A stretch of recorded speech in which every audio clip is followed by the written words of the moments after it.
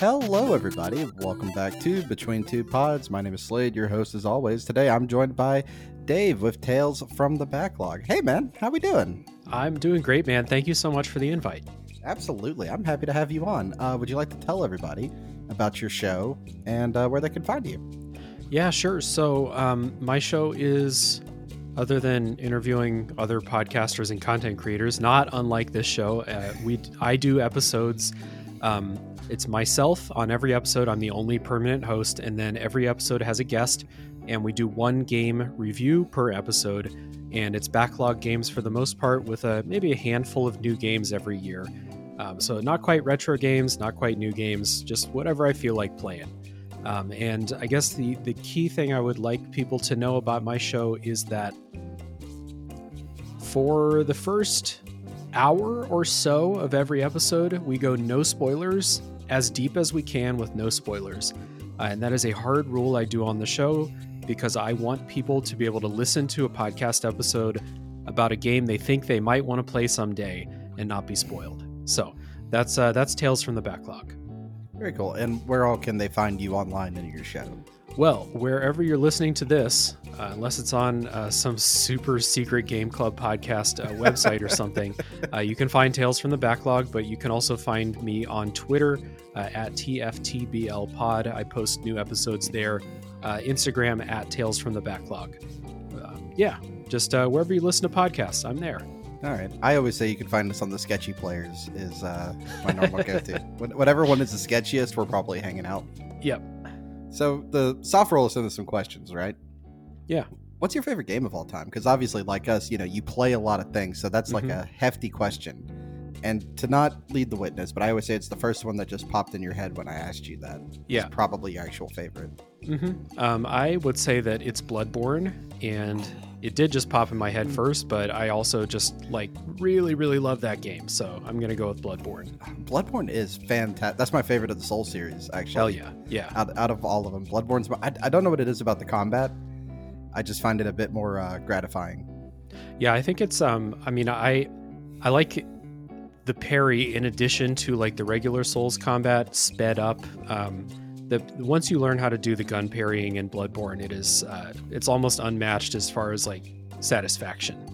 One of my co-hosts, Tim, has the Hunter's Mark tattooed on his forearm. Nice. Not gonna lie, I've thought about it. Yeah. It's a pretty cool tattoo. The thing I found out later is that apparently Bloodborne gets some hate for the vial system, like the blood vial system. Yeah, I say it's my favorite game. It doesn't mean it's perfect and that I agree with every design decision that they made. And grinding for blood vials is kind of sucks. So not perfect. I always heard that complaint, and then when I played it much later afterwards, I always found that it was like the end of the game when I was finally having to go back and grind for blood vials because I had so many because I was grinding for blood echoes anyway. Yeah, I remember I was fighting the final boss of the DLC, the hardest boss in the game, and I ran out of blood vials like twice, and I was streaming it, and I was like, yeah, I'm sorry everybody, but like I have to go spend 20 minutes grinding for blood vials. I know no one wants to watch that, but I got to. Yeah, you just gotta run the starting area over and over again. That's what I did. That's what I used to do. I used to throw on a podcast and just go run Central Yarnum and grind up blood vials. Yeah, I did that for our review, because I knew how hard it was going to be anyway. I just ran Central Yarnum for probably my first 2 hours of the playthrough to have a good stock. Oh yeah, that's a good strategy too. Yeah, when I was streaming it, I went and killed the pigs in the Nightmare in Murgo's Loft area, because you get a bunch of blood echoes from them. You just buy a bunch of blood vials. And I guess for a streaming audience, watching you forcibly fist some giant pigs is more entertaining. Did you have the same reaction the first time you ran across one of the pigs in the I don't know what it's called, but it's like the little sewer you run through underground in the beginning of the game? Yeah. Did you make a beeline straight and then fall down the ledge that's at the other end? It's just like a bottomless pit. Yeah, I know the edge you're talking about. I don't think I ran down the edge. I think I just got smashed up against the wall by the boar that's in there. That my first experience was falling off the bottomless pit. I got curious. I was like, oh, what's in the back? There's treasure in the back of these things. I know how video games work. And you just fall down. Well, there we go. We can start with an easy one. What I'd like to know is, why do you podcast? What brought this about for you? So I have another podcast. I don't advertise it as much because, I mean, 2 podcasts is too many, in my opinion. I have another podcast. It's called a Top 3 podcast, and that's been going longer than Tales from the Backlog. So that was the start, and it was, it's gonna be a tale as old as time. During the pandemic, me and 3 of my high school friends decided, like, we've been doing top 3 lists together for a long time. Anchor was getting popular for making podcasts. So we were like, oh, now there's this like really easy way to do a podcast. Let's just do it. Okay. So that's how it started. And then I came to enjoy the process of editing and everything except social media that's involved with doing a podcast. I came to really enjoy. And then along the way, I started to think like, I would really like to do one about video games because I'm playing video games all the time. And so, yeah, Tales from the Backlog. So is that basically it? It's just you working through the backlog list? And then... Yeah, for the most part. I mean, it's mostly the stuff that I want to play makes it onto the show. But it is mostly stuff from the backlog. I've never been one of the people that's like bouncing from new release to new release to new release. Right. Yeah. Right. So, I mean, I kind of do our podcast that way. It's stuff that I wanted to play and never got around to. And I'm like, oh, if I put it in the podcast list, I'll get around to this. Exactly. Yeah. Absolutely. In your backlog, is there a game that you've wanted to cover, you just haven't gotten around to it yet? Dude, there's so many. Jesus Christ. I have an Excel spreadsheet with all the, the schedule, the recording schedule, the stuff that's coming up, the people I want to ask on to be guests, everything, and it's just too much. And there's a part of that that's also like the I want to do this for the podcast list. So on there is, and they're all really long games too. It's like the 5-hour games. I just do those. They don't stay on the spreadsheet. So right. It's like, I want to replay Morrowind and talk about it on the podcast. I want to replay The Witcher 3 and do it on the podcast. Pathologic, I guess, is a shorter one that I would like to do. And then there's like 3 Final Fantasy games. There's 2 Persona games. It's a lot. Yeah, this is just adding and adding and adding for time. Yeah. And trying to balance that. And my show's weekly, so I do 1 game per week. And I take one episode off per month to do like a discussion episode. But it's still 3 or 4 games a month, so it's no small task to just throw, oh yeah, I think I'll just do Persona 3 this month. It doesn't work that way. Yeah, it's only 60 hours. That's fine. Yeah, exactly. Yeah, that's why I'm kind of happy we're bi-weekly, but we're very far ahead of our schedule. Well, you found out when we started doing this. We found early on if we do that. Yeah, it makes things so much easier. Yeah, I'm 2 months ahead of recording schedule. It happened by accident when I first started the show, and I realized how awesome it was to not like record an episode and be like, I have to get this out in 3 days because my episodes are long. So I work to maintain that buffer. So like we understand each other. Yes. The Play Along podcast guys, to give a little peek behind their curtain, I did their episode for Tears of the Kingdom, but they talked about the Goron Village, and then like 2 days later it came out. That was a 2-hour episode. Yeah. And I'm like, oh god, I feel bad for y'all. Because I know the pain of it, Exactly. Yeah. I don't think enough people appreciate the amount of time it actually takes to edit in a podcast. What would you say? So for you, how long does it take you to edit and like finish an hour of content? Well, so if it's this, there's not much editing behind it. I throw in the little background music, the intro, outro, make sure our voices are, audios match pretty well. And then it's listen to the episode, see if you have a cut request, I can cut something out. Yeah. So that's pretty straightforward. So it's actually around the same time of the episode, which is very fortunate. But if it's our main line, because we censor swear words, right? I always say double it. Yeah, because you're gonna be doing a lot of stopping. Oh, where was that swear word? Where do I need to put the censor beep in? So to me, if it's an hour episode of just regular Game Club, I would say 2 hours. Yep, I'd say conservatively, an hour of audio takes an hour and a half to edit for me. And that includes adding in music breaks, leveling, reducing background noise, all of that stuff. That's the easy stuff. But I listen through all of every episode to make sure that like there's not huge long pauses or big, I don't take out every but if there's a huge one and then like 10 seconds of pause, I'm going to cut that out.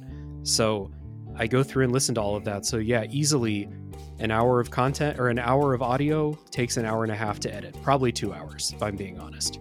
Yeah, and I wish people did realize that it's not as fast, turnaround. But this is, thankfully. But yeah, again, when you have a guest, you might do this as well. Like, I'll send you a link and you can listen to it. You can give me feedback if there's something you don't like. And then that adds into your time. Yeah, it is a giant time. And then you add in social media and if you make graphics for your podcast, like I'm not good at making graphics. That takes me time to put those things together. So it is not something I thought about in the slightest. When I recorded the first episode of a top 3 podcast, we hit stop recording and they were like, okay. So my other friends on the show were like, all right, when's the episode coming out? And I was like, oh, I have to, like, people were like burping and shit. I can't put this out the way it is. I have to literally learn how to edit software this week.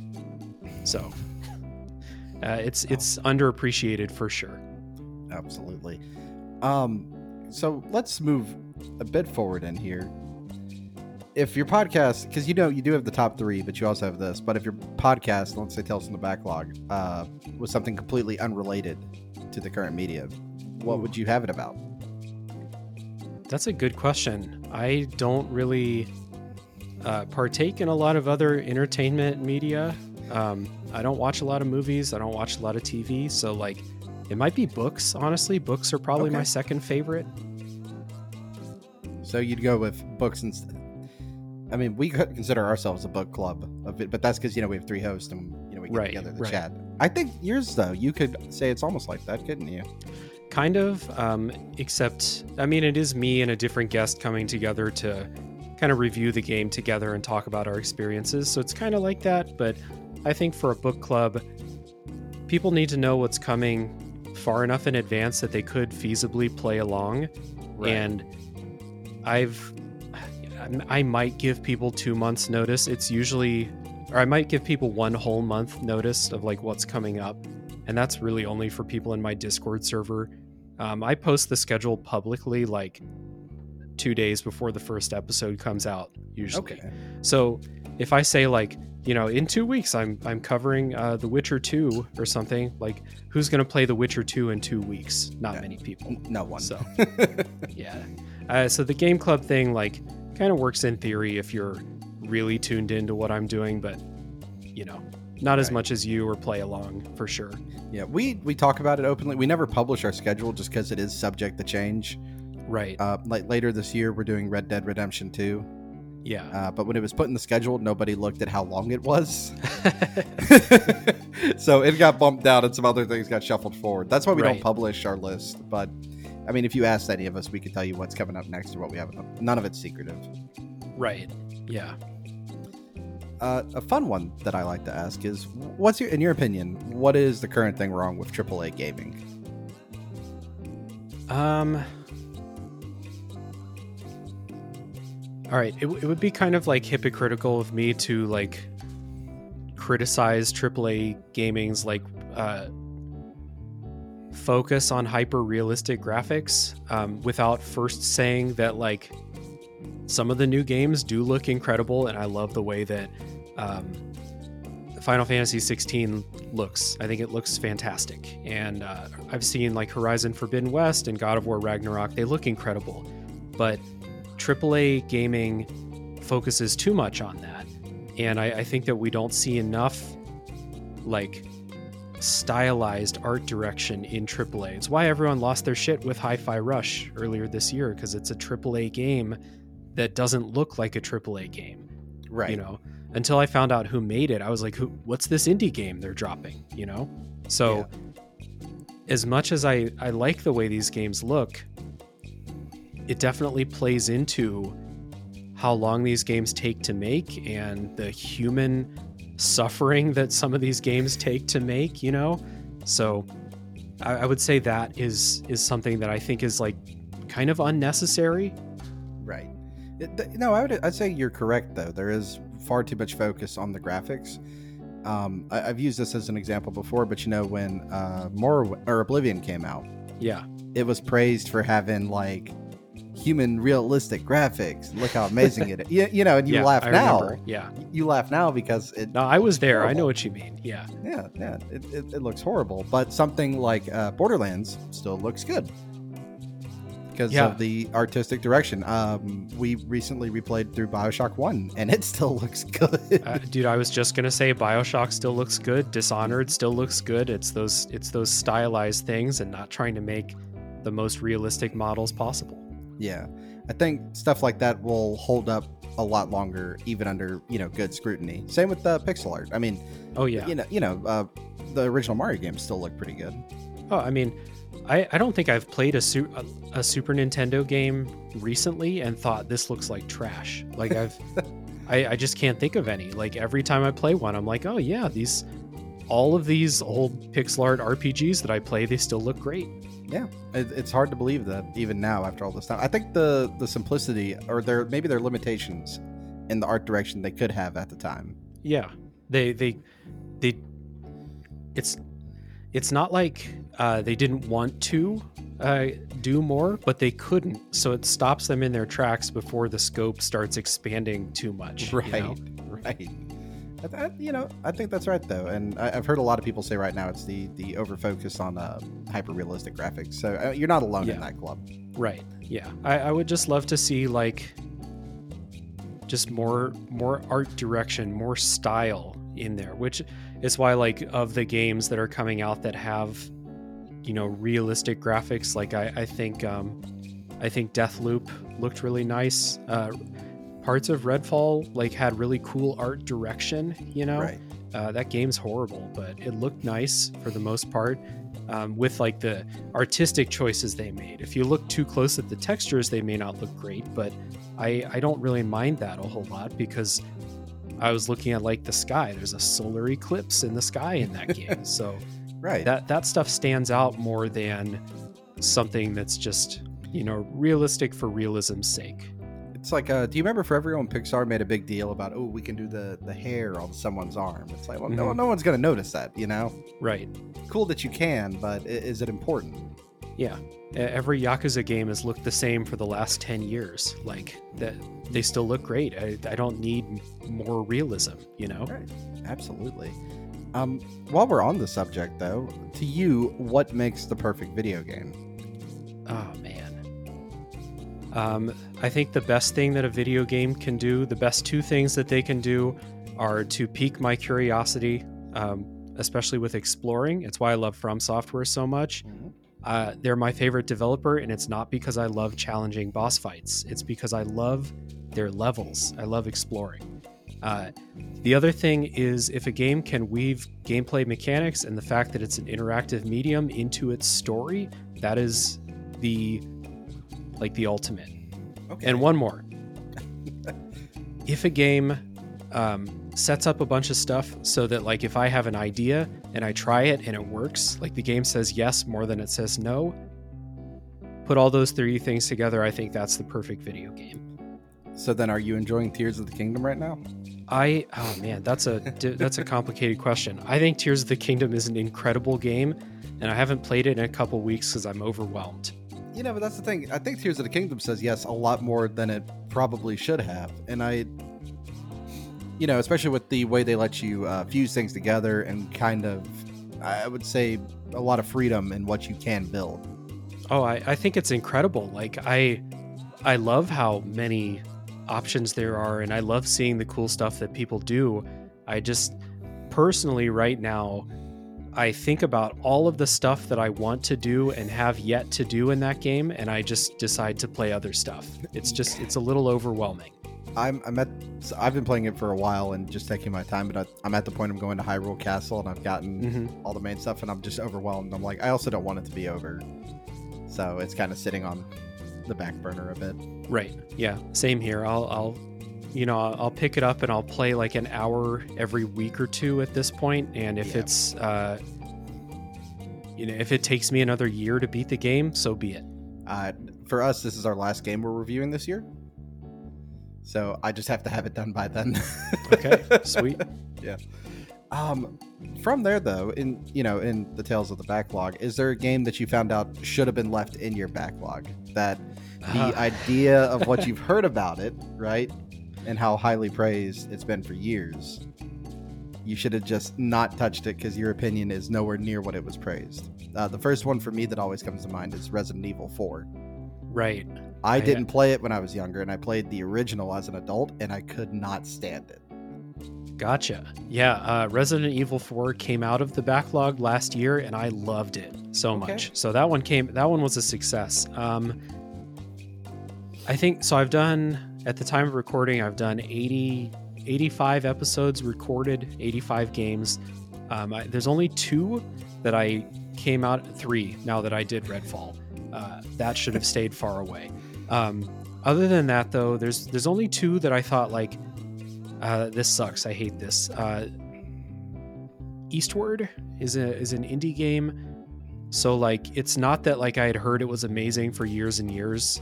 It's a pixel art indie game, kind of half inspired by Zelda, half inspired by Earthbound and stuff like that. Oh, and so every pixel art indie game that it's a common source of inspiration for sure. Absolutely. It was sold to me as having a deeply emotional story, and that nothing bad happens to anyone in that story. So I was very disappointed by that. But the one that I'd heard about for years and years and years that I played and I didn't like for the backlog was Mega Man X. I had a horrible time with that game. Yeah. Oh, no. I just finished playing Mega Man 2 a couple days ago, and I hated that too. I'm just not a fan of Mega Man. That's, you know what? We'll agree to disagree between Resident Evil and Mega Man. Sure. Yeah. Fair enough. I didn't grow up playing Mega Man, and I didn't grow up playing a lot of retro games like that. I basically started playing games with Pokemon, and then like the N64 era onward. Okay. Even though I was old enough, like I was old enough to have a Super Nintendo, but I just didn't have video games until I was older. So I didn't grow up with some of those design sensibilities from the age. The lives and continues and game overs and the game making themselves harder so it would take you longer to beat them, stuff like that. And I can't stand it. So Mega Man's just not for me. That's fair. A lot of that too is holdover from like the arcade days. Yeah, absolutely. Yeah. Right. I'm in the hand-me-down generation. Mm-hmm. So I'm the youngest of like the cousins. So they had the NES, and it got its way down, and then eventually I got it. Yeah. And then they're like, "Oh yeah, you can't beat Mega Man." So I got bullied into playing it a bunch. So I have some rose-tinted and nostalgia goggles for it. Yeah, I have the nostalgia goggles for my own stuff too. We all do. Yeah. So what is your favorite thing about podcasting? Couple things. Number one, the amount of like incredible creators that I've met doing it, and I'm sure that like most everyone you talk to says something to this effect, right? Because we all we're in Liv's server for podcasters and stuff, so all of us I think feel the same way. The community of other podcasters that you've met that have become like true friends through the years doing this, that's been incredible. Some type of creative fulfillment, which for me is not something I had experience with before doing this. I've never been a very creative person. I don't make art. I don't make music. I consume. Okay. And so to create something and have people now, like I have a Patreon page, and I am kind of blown away by the amount of people that would pay me money each month for my product. That's cool too. I'm not going to lie. Right. Well, I mean, everybody's got their own answer to this. And while we're on this little bit of gushing and everything, do you have a favorite indie podcast that you'd like to shout out? Holy shit, man. Too many. Let's see. I want to shout out Pixel Project Radio. Me and Rick have worked together many times. and I love listening to his show. I want to shout out Retro Hangover, who I have kind of started working with a little bit more recently, and I love their show. But like, honestly, I could like look, I have my Discord window open. I can just look down all the Discord servers and be like, I love them. I love the good, the bad, and the backlog. And I love List Off, and I love the unlockables, and I love 1 Hour, 1 Decision, and just keep going all the way down these lists. It's honestly too many. No, it's fair enough. That's fair enough. Yeah. From there, we don't have too many more questions for you, mind you. There is one on here I forgot to tell you, and it only has one acceptable answer. I just want you to be aware of that. Sure. To you, we may have touched on this a bit, but what do you think the biggest challenge is in podcasting for you? Time. Yeah. Yeah, time to play these games, time to record, time to edit. It's gotten to the point now where I've had to combine some of my hobbies. So like I edit my podcast while I'm watching sports because it's easy to do both at the same time. And I don't have time for both if I don't do it that way. So there's that. Something that I wonder if I'm sure other people have had something like this, but keeping a healthy relationship with whoever you're keeping a relationship with, because podcasting is time consuming unless you do a half-hour show or something like that. So shout out to 1 Hour, 1 Decision. Those guys figured it out. I don't do a half-hour show. I do like a 2+ hour show once a week. So it's a big time commitment. And I'm also someone who loves to say yes to invitations to do stuff. And I've had to, you and I, it took us a little while to get this going because I have to set hard limits for myself. Like, I can't record 3 podcasts a week. It's too many. I won't have time to give love to everyone in my life that needs love. So I gotta set limits for myself. And I think that other people have to have had some kind of experience with that too, you know? Yeah, I feel that. So like for me, when I'm editing, especially, I'll do like 30 minutes a day. Yeah. You know, and the only time in that doesn't count is when I'm just doing, the master setup with music and everything like that. Mm-hmm. And then from there, I'm like, when I hit that 30-minute mark, that's it for today. Yeah, that's pretty good. I like I said, I personally, like, I probably would spend my night watching a basketball game. So I'm going to edit the podcast while I'm watching the game. Mm-hmm. When the game is over, if I'm not done with the show, I'll put it on hold until the next game. And that's been working out for me. That's good. That's good though. Absolutely. What is so far like the best game that you've covered? So not your favorite game of all time, but the best game you've covered on the podcast. Yeah, that's a tough one. Like Bloodborne, I did cover Bloodborne. I love that game. I think Disco Elysium is the best game I've covered. If Bloodborne's not my favorite game, Disco Elysium's a contender for sure. And I think that's a game that I did an episode. It was like 3 hours and 45 minutes long. And I don't think we had very many complaints about the game at all. So I think that is an incredible work of art. And yeah, I feel pretty confident with that. I've said this a while back, but I feel like that's still a game that not enough people talk about, to be honest. I think people like us who maybe pay attention a bit more to the indie scene and everything. Mm-hmm. I just don't think you hear as much about it in the the larger conglomerate of people who talk about games.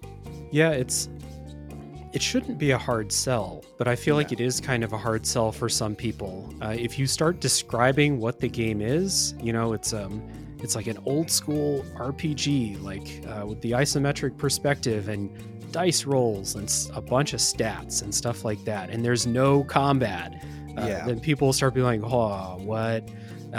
But when you start to talk about all of all of the positives, I do think that like more people should give it a shot.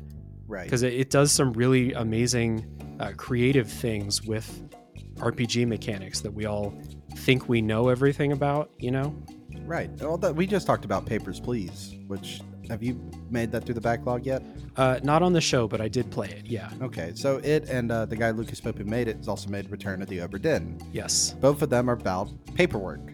And it's like, Yeah. how do you take the core concept, of paperwork and make it interesting? Yeah, Papers, Please is a lot harder sell than Obra Dinn. Obra Dinn's got a killer like elevator pitch, I think. But Papers, Please is like, yeah, you work in a booth at the border and you check people's passports. Yeah, that sounds fun, doesn't it? Yeah, you're just like, yeah, you just do this all day, and you send people off to the nice building with men with guns, and then you don't ever see them again. Sometimes you make mistakes and your family starves. That sounds fun, doesn't it? Yeah. Yeah, it's just, I think those games are hard sell, and I think Disco Elysium goes in that, like, where they're tremendous, but you gotta, like, maybe push the average gamer into it. You gotta give them a little nudge forward. Yeah, I mean, I could say that, like, if you value writing in video games at all, then you have to play Disco Elysium. It has some of the best writing I've ever experienced.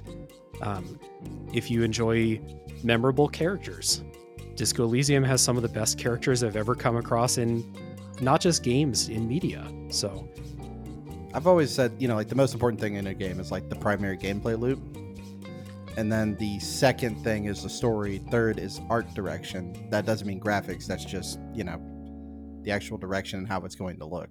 Yeah. But if we were to show off an episode of your podcast, what episode would you want us to use? Let's see. So I do think my episode on Disco Elysium is really good.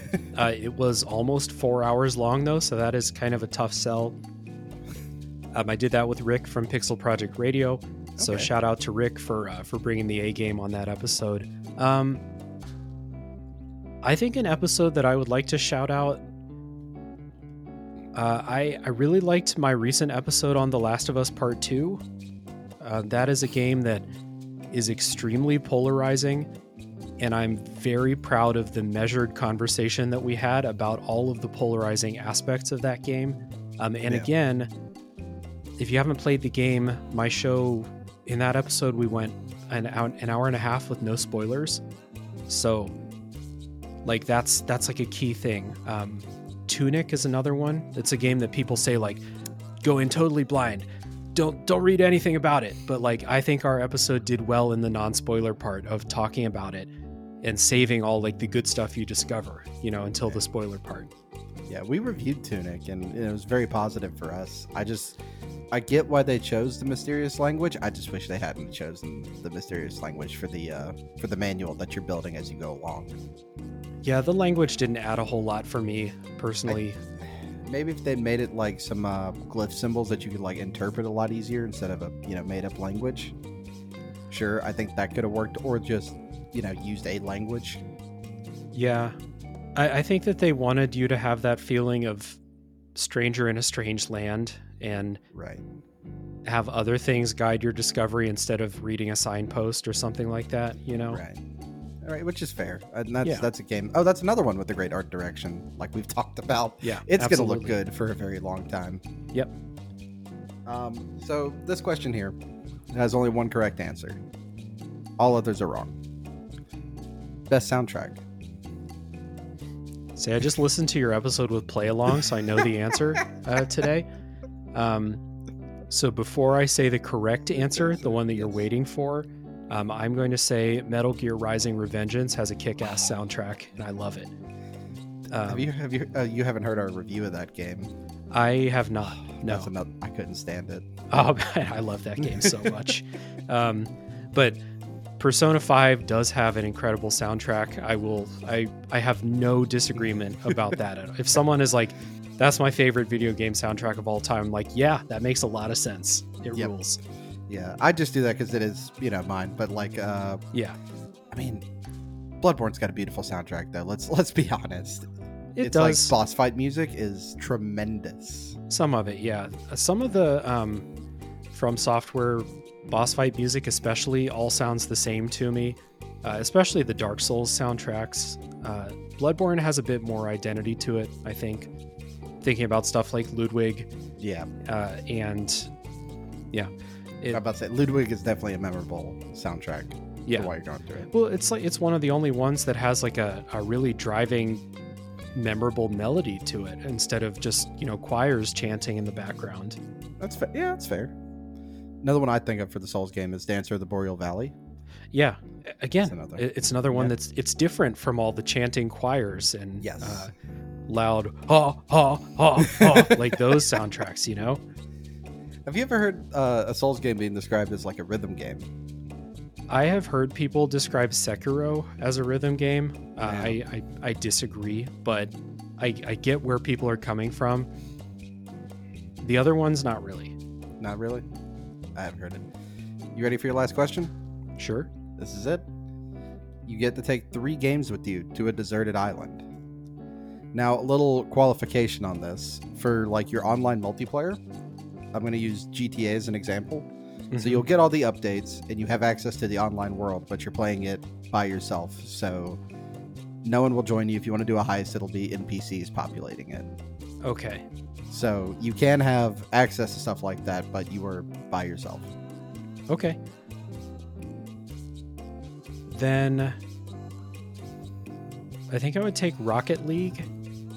Okay. I love that game. I think it's really great. Yeah. Turn the bots up as high as difficulty as you can, and just let me play against. I think that game's incredible, and the chance to get better at it. Because like the reason I stopped playing Rocket League, even though I think it's an incredible game, is I'm not going to spend the time it takes to get good at Rocket League. So yeah, give me Rocket League. Let's see. Maybe that would be a good time to get into Red Dead Online. Okay. Because I love the world of Red Dead 2, but I'm not going to play online because I hate online gamers. So they are not great. Yeah. It's not online gamers. I don't like playing online because I don't like like the people who dedicate their lives to it. I don't want to come across them because I don't dedicate my life to it. And then let's see. Maybe give me Dark Souls. Yeah, give me Dark Souls 1. Okay. And allow me... Can I use mods? You can. All right, yeah, give me Dark Souls 1 with all the randomizer and mods like that. Yeah. All righty. That is one I still haven't beaten, Dark Souls 1. Each time I go back to a Souls game, I like chip away a little further. Uh-huh. And then I get to like the mad rage quit point. I uninstall it, and then a few months later, I'm like, you know what? I should go back and try that again. And then I get a little bit further, or I'll get to the point where I was mad, and I'm like, why was I so upset? This is easy. Yeah, that happens to me a lot, and it taught me a valuable lesson when playing Mega Man or Cuphead or Souls games or anything with those like really difficult encounters. Is when I start to hear myself say out loud, "This is bullshit. Fuck this." Like if I hear myself saying that out loud, put it down, come back tomorrow. Yep. And you'll usually whatever it was that was giving you trouble. Final boss of Cuphead, beat it tomorrow. Yep. Yeah. Just go take a breath, go take a walk real quick. Mm-hmm. You'll be okay later. Yeah. You're that anger state when you're playing a game like that is like the least productive state. You're not going to accomplish anything. This isn't in the questionnaire since we're out, but what is the hardest that you've rage quit before? Let's I rage quit The Witcher 2 so hard that I returned the game the same day that I bought it. Back in the day, I bought it from GameStop in it was like 2012 or something like that. I took it home. I raged so hard at the tutorial. I couldn't beat the tutorial. And I got so mad that I took it right back to GameStop. It was at my house for like less than an hour. So I think that counts. That's oh man. I used to play a lot of. I was that guy for a while who did all like multiplayer stuff, and it was Rainbow Six Siege. And I've told the story on the podcast, but we were playing in ranked, and I hit my desk here hard enough that it reset my computer. That's a sign from the universe. Like, bro, you gotta chill. We're turning your computer off. Everybody thought I'd actually just Alt F4 the game and just quit. And then I typing that message just said, you need to go chill for a few minutes. Yep. Yeah. Having them explain that in a Discord of why I just dipped out. Yeah. I don't think I've thrown a controller or anything like that since I was a kid, and I threw a Game Boy. 'Cause I think I missed a Pokemon or something like that, and threw a Game Boy and broke it. I don't think I've thrown a controller since then. Yeah, it is something as you get older, because I think you really start to appreciate how much money they cost when you're buying your own. Yeah, PS5 controller costs $70. I can't break that. No, it's far too much money. Yeah. Or I'm playing games on my Switch more often than not, and I'm like, what, am I going to throw my Switch across the room, you know? That was my first thought when I saw Dark Souls on Switch. Yeah. I was like, oh, good Lord, they're just wanting to buy new Switches for people. Exactly. Trying to get people to upgrade to those OLEDs. Hey, the OLED's a good upgrade now. It's nice. I like it a lot. It is very nice. It's a very nice upgrade. Well, Dave, that's all I got for you, man. So here's the fun part of Between Two Pods, where the AMA gets flipped. Okay. And now you get to ask me whatever you'd like to. Ooh, I didn't know this was coming. Well, all right. So what's your favorite part of doing these Between Two Pods episodes besides, meeting new people? What else is there? Well, that really is the whole point of it, but it's to get a different perspective on games, or maybe something I wouldn't normally think about, right? Mm-hmm. And then, I'd say that's really it, though. But also discovering a podcast that maybe I'm not 100% familiar with. Yeah. You only have so much time in a day to listen to different podcasts and everything. And, I get to learn a little something. Hopefully y'all get to learn a little something, and everybody's happy. Yeah, for sure. I mean, I would say that it's a great series for exactly that, because you and we chat in Discord from time to time, and I've listened to your podcast a few times, but we don't know each other, not at all. So it's good to sit down and chat like this, for sure. Like Rick from Pixel Project, he's one of the guests I have lined up. I haven't gotten a date down with him yet, but it's not a podcast I'm that familiar with at the moment. I'll go binge a bunch of episodes to get a little more familiarity with them, but and that, and keeping the questions slightly vague or a little topical helps a lot too. Yeah. I've had a few challenging ones of these, like doing Fuck My Work Life, who they do nothing with video games. Oh, right. Yeah. So all they do is people complaining about work. So I had to come up with a whole series just for them. Sure. But it worked out great, and it was a ton of fun. Yeah. That's we have our community of video games podcasters, but there's so many people outside of this sphere that it's kind of hard, because I do every episode of my show is with a guest too. So I'm mostly having new people on. There's people that come back, of course, but it's hard for me to find people outside of the circle of video games podcasts, because it might be like, I think this person does a cool podcast about movies, but I don't know if they play video games like I do, Right. I have one I'm trying to line up with, while Talking Smack. They do superheroes, movies, comics, and animation. Mm-hmm. I've been on there to talk about anime a few times. They do games occasionally, but it's not like a big focus. So again, for them, I'm going to have a whole new list of questions. Yeah. Yeah, it's a good series. So you guys do this. Eric from the Unlockables used to do episodes like this. I'm not sure if he's still planning on doing them. Your Friendly Neighborhood Gamers is still doing episodes like this. Yeah. So, I mean, I love listening to these episodes where people just get to talk about themselves, and I get to learn about them a little bit more as people. Because of the shows that I listen to, I know their gaming tastes, Right. But it's good to hear, even if you're still kind of talking about video games, it's good to hear a different, a little bit of a different side of people. It might also it kind of gives you a little more insight too, right? As to how their gaming taste is formed, if you think about it. Yeah. They get a little more time where they're not focused on one specific topic, and they get to talk a little more broadly. Yeah, exactly. On my show, I'm focused on one game every episode. And so today I get to bounce around and talk about a bunch of stuff. Absolutely. I'd also say I don't have to make you play anything. Which is a nice selling point too. Yeah, exactly. Yeah. That's kind of the deal with people on my show. Yeah.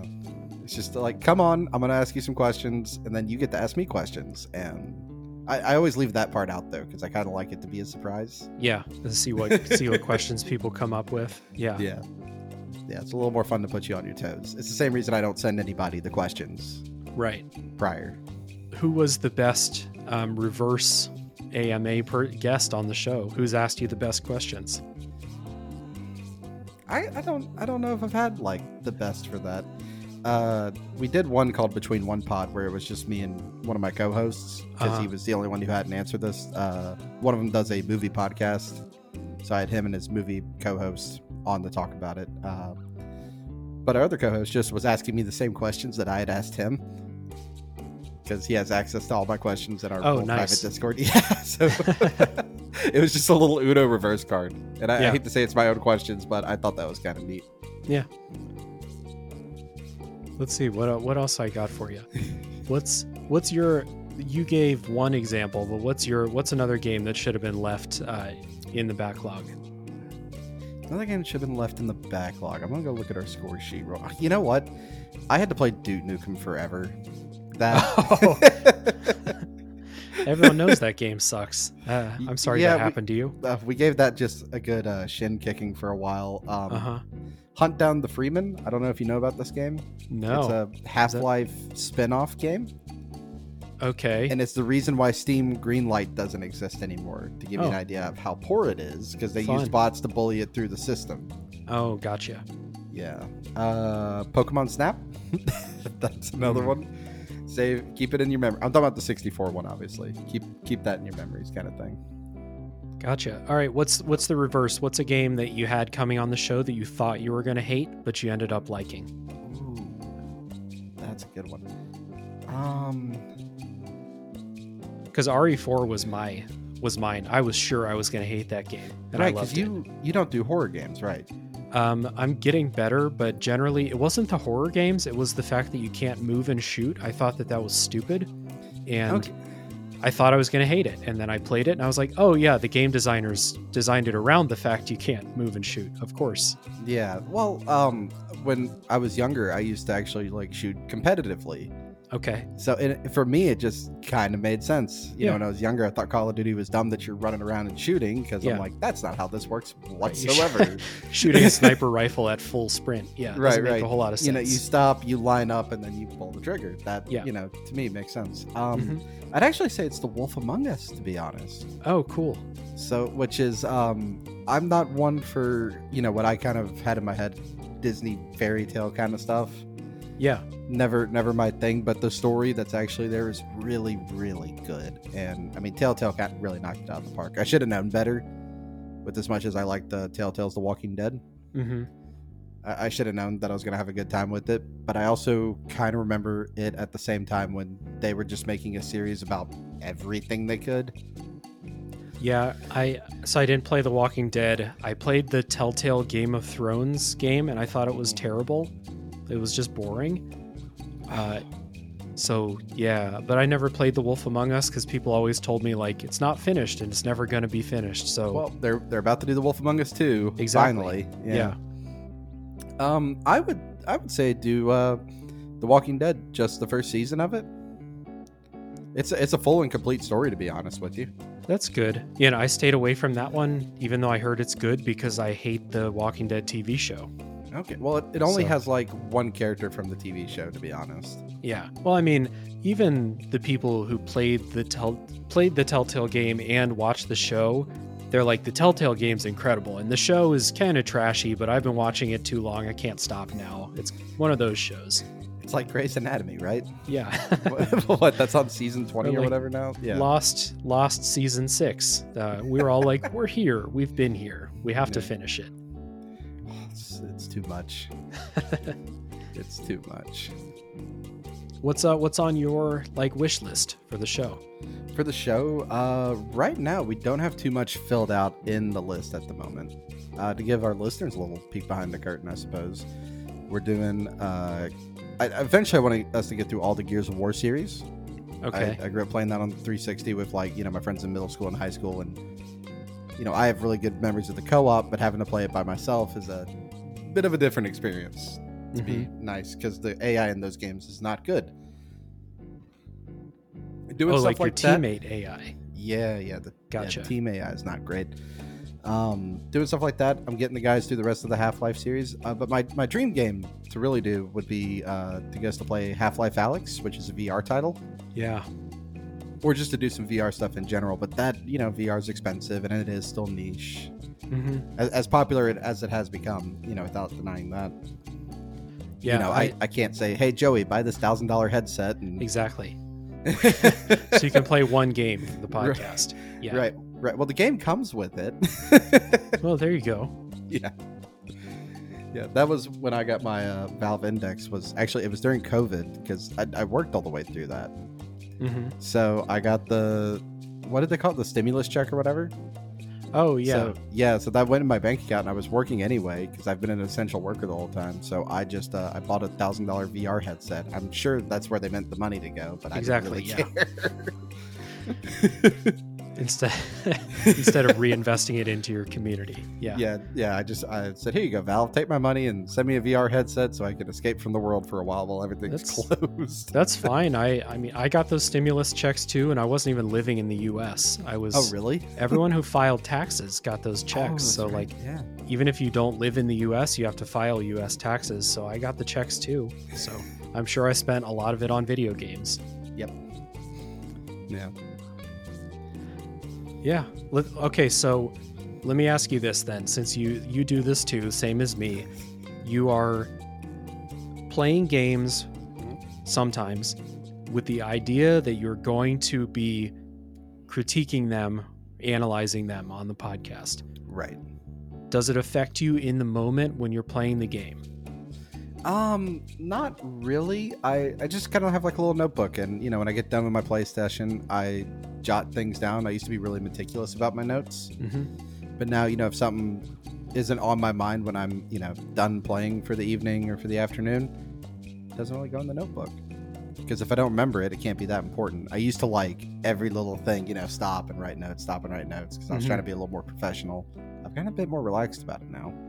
That's good. I don't know if that's the best answer to your question, though, to be honest. Yeah, I mean, your answer is your answer, so that's true. For me personally, I'm the same way. I take notes after I'm done playing. Mm-hmm. I don't like to pause and take notes. It's kind of like you said, if there's a plot detail that I can't remember 30 minutes later, I don't need to talk about it on the podcast. No, it's so not worth it. There's that.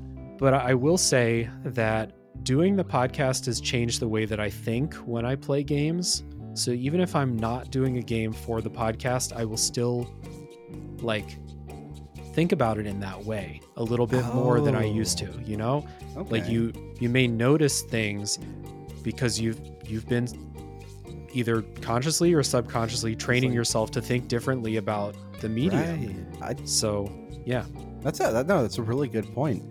Because, I haven't written even the first note for Tears of the Kingdom, to be honest with you. That one I've thankfully been able to separate. Although I have, fond memories of it.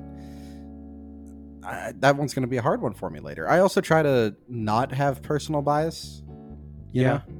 But I think everybody does, though, at some point. Because there are just some things you don't like in games. Yeah, like I was talking about with Mega Man X. It is a personal bias against a game that was made in an era for the era. You know what I mean? Yeah. So the fact that I don't like that's my personal thing, and I can't remove that. I can't pretend I can say, yes, of course, academically, I understand why they put game overs in these old games to make you redo levels and pad out the runtime.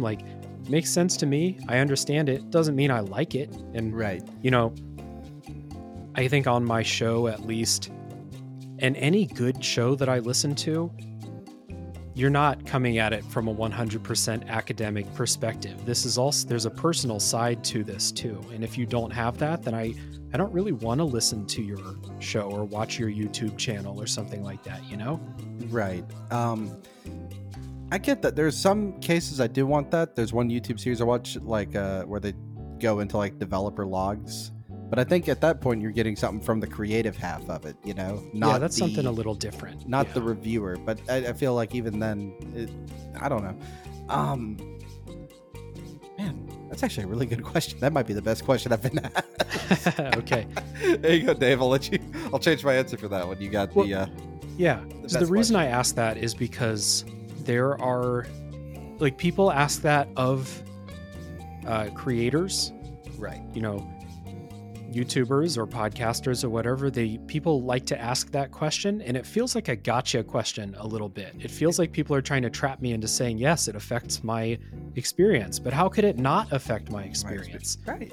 Even in, you know, I was playing Bleak Sword DX, which just got released. I was playing it on my Switch. It's not going to be on Tales from the Backlog, but I can't say that, like, the experience that I've gained reviewing 85 games on the podcast didn't factor into my experience playing that game too. I just think about it differently now. So do you think at some point you're going to have to teach yourself how to turn off critic mode and just turn on relaxed mode? I'm teaching myself to do that right now when I play Final Fantasy 16, because if I'm in critic mode, I'm going to turn that game off. And I have to force myself to just be like, dude, just sit back and enjoy these cutscenes and then think about that shit later. So do you have like a comfort game then? So for me, like, the game I can always turn on and just breeze through is Half-Life 2. Yeah. So, like, I can turn that on. I think that may be what turns my brain off of critic mode. Because that game's like an 8-hour campaign, and I think I have around 60, 70 hours in it. Because, you know, when I'm a little frustrated with something or just bored and don't know what to play, it's why it's always installed on my computer. I can just, you know, relax and zip through it. Yeah. By the way, I played Half-Life 2 for the first time last year for the podcast, and I loved it. Yes. That game holds up. Even first time playing it, it was 2022, but assume it's the same this year. That game rules. I was happy to see that. For me, comfort games, there's a couple types.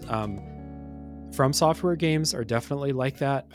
They're difficult, but, like, there's a cool thing about those games because the spaces are so memorable, and it can be such a struggle sometimes that, like, after you beat one, you're kind of a master. There are no surprises in From Software games anymore. You know where the enemies are. You know where the shortcuts are. You know where the items are.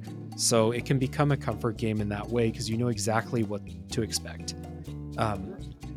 The other comfort games I have are, I love Picross, like puzzle games. Yeah. If I'm really in a depressive funk, I will lay in my bed and play Picross and listen to podcasts for hours, and it just zones me out, and I love it for that.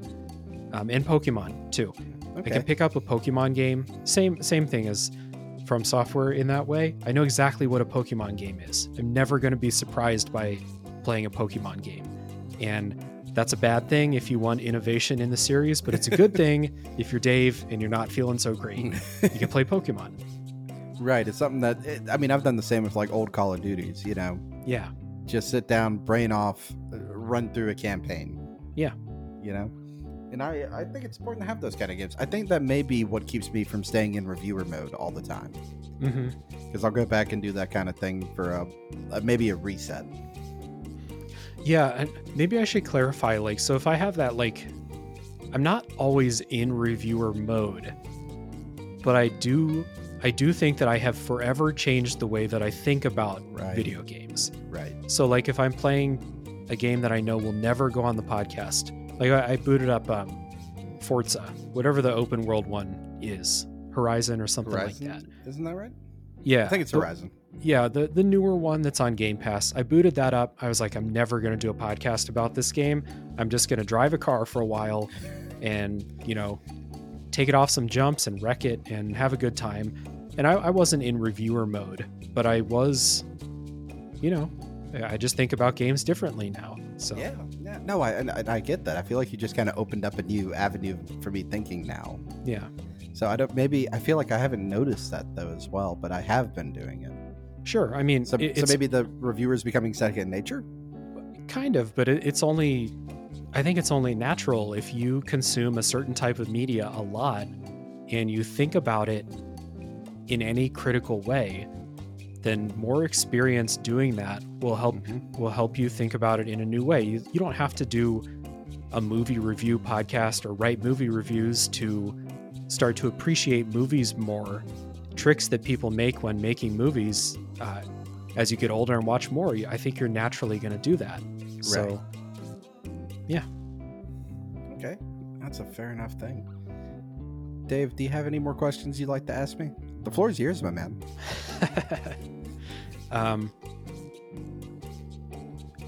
What's an episode that you're most proud of your show? Which game? So it's not an episode. Which interview? It's not an episode, actually. It's a trilogy. Okay. So we surprised Joey and bought him a copy of Breath of the Wild. Okay. And we did a Zelda trilogy. So we did A Link to the Past. Okay. Ocarina of Time. Ooh. And Breath of the Wild as back-to-back reviews. Ooh. Right. So that's a lot of Zelda to get through. Yeah, that's like the Triforce of Zelda games. So that was the thought behind it, right? Mm-hmm. And actually, here's a question for you. Which one of those do you think how do you think the ranking of them was?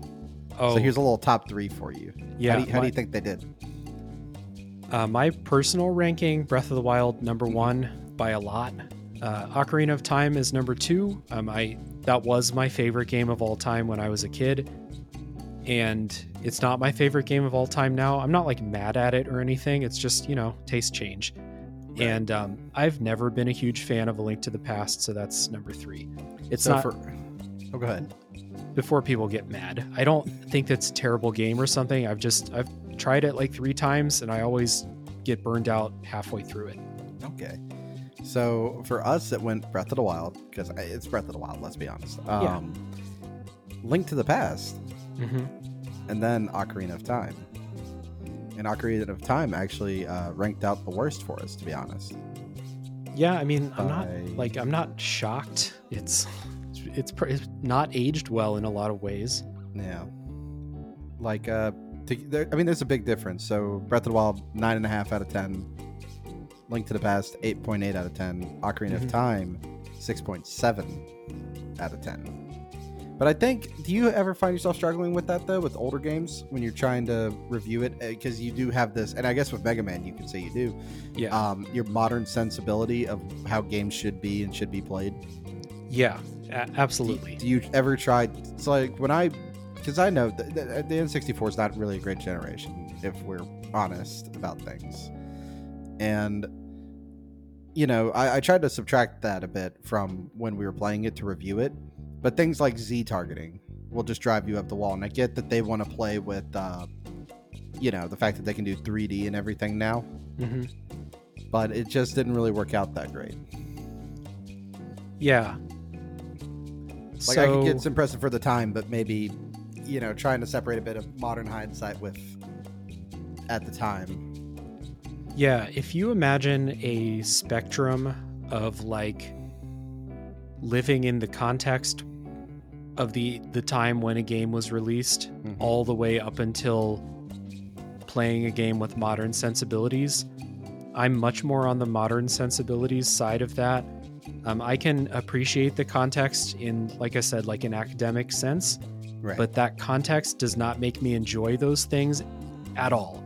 Right. So I can play Zelda 2 for the NES, and I can look at those things and be like, it's kind of cool that they had an RPG system, and like I kind of get why the game is so difficult, but I hate playing that game. Yep. And if I'm going to give my personal opinion, then like that's my opinion. I'm a person in the year 2023.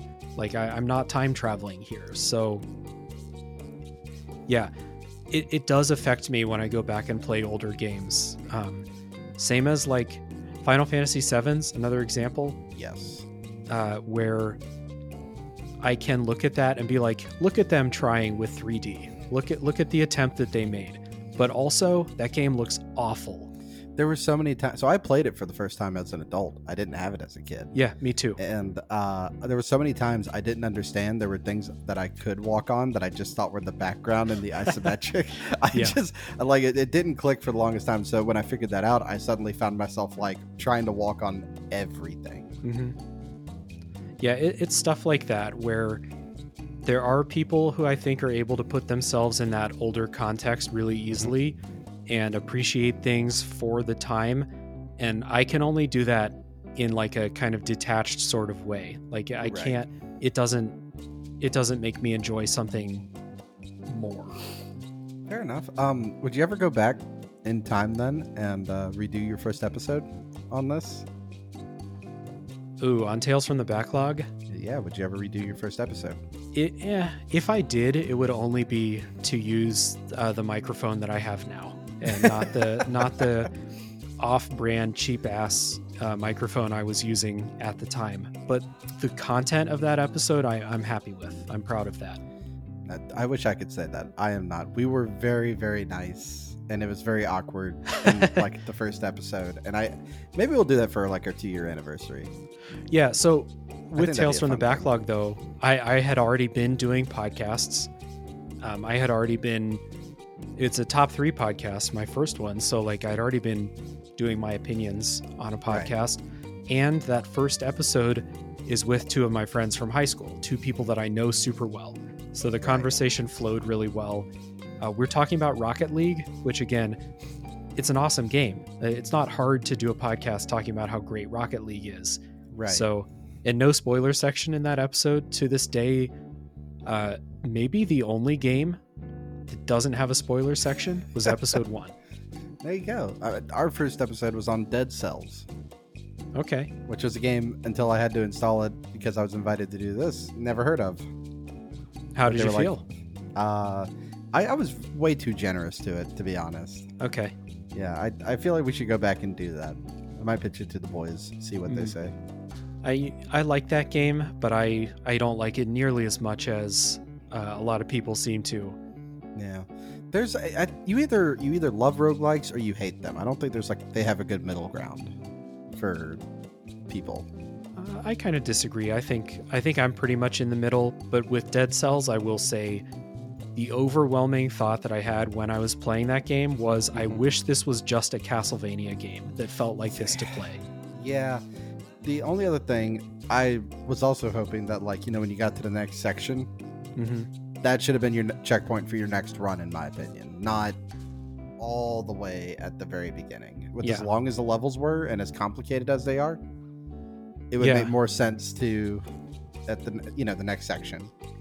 Yeah, I've got a thing with roguelikes where unless it's a very special one, after I complete one run, even if it's not like the end, I am done. My brain says you're done with this game forever. And that happened with Dead Cells. It happened with Hades. I beat that game once. You have to beat it 11 times or something like that. Yeah. One time, and my brain was like, you're never playing this game again. And I never did. So it takes a really special one, like Slay the Spire and Monster Train, stuff like that, for me to actually keep playing. It's not a roguelike, but Nier Automata, my brain was like that as well. I got that first set of credits, and I'm like, all right, seen enough. That's just the credit syndrome. It's not you. The game is different after that. Yeah, that's what I was told in the review, and I was like, oh, really? It is? I quit playing at the first credits. I thought I was done. Yeah, after the credits, the game puts up a message, because I think there were enough people that thought the way you did, that after the credits, they put up a message to say, hey, the game's not over yet. Please. Yeah. Yeah. Yeah, I had no idea. And I felt really bad because it was a guest episode as well. That made it. Oh, no. Yeah, the guest had chosen it, and I had no idea. Then you should not play the first Nier game because it is actually playing the same events over and over again. Lovely. Lovely. Yeah. Well, Dave, if you have nothing else, or do you? No, I'm satisfied. If you're satisfied, I am too, man. One more time, please tell everybody about your show and where they can find you. Yeah, so again, Tales from the Backlog is a Backlog Games review show. Every week is a different game, and then once a month we have discussion episodes. some recent episodes. Let's see, if you're listening to this in August, then in July there was Eco, there was Final Fantasy VI, there was there's an episode about game remakes, a discussion episode, and then Baldur's Gate 2. That was the July schedule. So Backlog games, that was a very heavy Backlog retro month in July. Not always like that. So again, every episode is no spoilers for as long as we can. Then we say get out if you don't want spoilers, and then we do like the full spoiler blow up after that. So every episode in the show notes has a timestamp. I really want people to listen to podcasts about games they've never played and not worry. So that's my show. Well, there we go. Dave, thank you so much for coming on. Yeah, thank you so much for the invite. This has been awesome. Absolutely. I'll tell you what, add to your backlog, Black Mesa. It's the predecessor, the remade predecessor to Half-Life 2, since you liked it so much. Dude, it's on my Steam wish list, and as we're talking, the sale's still going on, so I'll throw that in the cart. It's really good. It is. I played it when it was in the beta and the alpha for the longest time, so it's definitely good, because the original one graphically doesn't hold up, and it has a lot of where do I go syndrome, right, that a lot of older PC games had. Yeah, not to start up a whole new podcast episode, but I do think it's really cool, if I'm not mistaken, that Valve saw that and were like, hey, we're just going to pay you to make this and make it good. Yeah, because they were going to work on it, but then they saw that and were like, never mind. Exactly. Hey, they're doing a good job. We'll just pay them. So that's cool. I'll definitely buy that. Yeah, it's a lot of fun. Add it to your backlog, man. It's worth the playing through. And then you can see why everybody loves Gordon so much. Oh, yeah, exactly. That was one of the things in my episode. I was like, why are people acting like Michael Jordan just walked in the room? All right. Well, thank you very much, guys. We'll see y'all in the next episode.